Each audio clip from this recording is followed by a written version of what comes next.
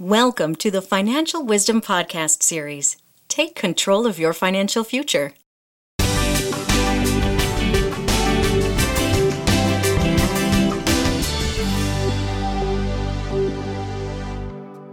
Financial Wisdom: Fundamentals of Borrowing.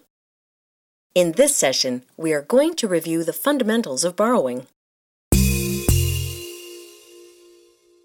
The sensible use of debt is part of a sound financial strategy. Debt can enable you to enjoy things that otherwise are currently beyond your reach. Borrowing can also have an ugly side.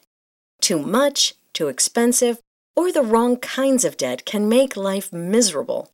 Developing good borrowing habits early can help you avoid a lot of anguish later. Here are some basics to keep in mind. Borrowing costs money, and that cost is the interest you pay.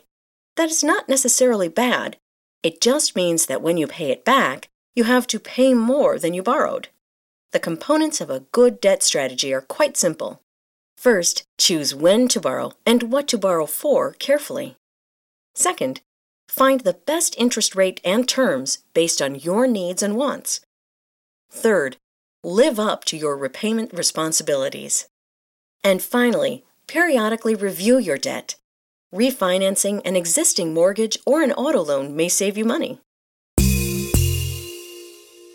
As with many parts of handling your finances, there are some habits you should develop. Never borrow what you cannot repay. Never borrow for a luxury if you cannot afford the necessities. Prioritize your borrowing. And reserve some borrowing capacity for emergencies. To prioritize your borrowing, consider the long-term benefits that you may get from what you purchase with borrowed money. Here are examples of how to prioritize borrowings. Borrowing to pay for a college education is usually considered to be a top priority. Most people get a mortgage to buy a home. There may be times when you need to borrow for something that is truly necessary, like health care. Most people get a loan when they buy a car, or they enter into a lease, which is another form of borrowing. Then we get into areas where it would be nice to have something, but you have to ask if it is really worth the cost of borrowing. This includes major furniture purchases, extravagant vacations, and jewelry. It is important to have a good credit record. A good credit record does more than make it easier to get a loan. Most lenders use your credit record to determine how much they will lend you and what rates to charge. A good credit record will save you money. When you apply for a loan or a credit card, the lender will check your credit record. They will do this by getting a credit report from one or more of the 3 reporting agencies that track the borrowing habits of almost all Americans. It's important to make sure your credit report at these agencies is accurate and up to date. There is a program that enables you to receive a free credit report once a year. You can get it by using the website annualcreditreport.com. You can also get copies directly from the credit agencies, but there may be a small charge unless you have recently been denied credit. Here are their phone numbers. TransUnion, whose phone number is 800-888-4213. Experian at 888-397-3742, and Equifax at 800-997-2493. When you decide to borrow, be sure to consider all the terms. Comparing credit cards can be confusing. You have to consider interest rates, fees, and associated benefits.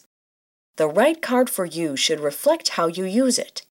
If you pay the full balance monthly, the interest rate is of little concern, and you can focus on any annual fee and benefits, such as airline miles or cash back features. If you carry over balances, the interest rate should be a top concern. The right mortgage for you should balance interest rate, length, and down payment requirements that fit your situation. Adjustable rate mortgages usually have lower rates, but your payments may rise if interest rates go up. Long-term mortgages usually lock in a higher rate. If you expect to stay in your current home for only a few years, an adjustable rate mortgage may be best. If an increase in monthly payments would be too painful, look at a fixed-rate mortgage or an adjustable one with rate adjustment limits. Finally, get help if you need it. Take action immediately if your borrowing is getting out of control. If credit cards are the problem, stop using them or even cut them up. Contact lenders to develop a workable repayment plan. And you can consider using a qualified credit counselor if you need help.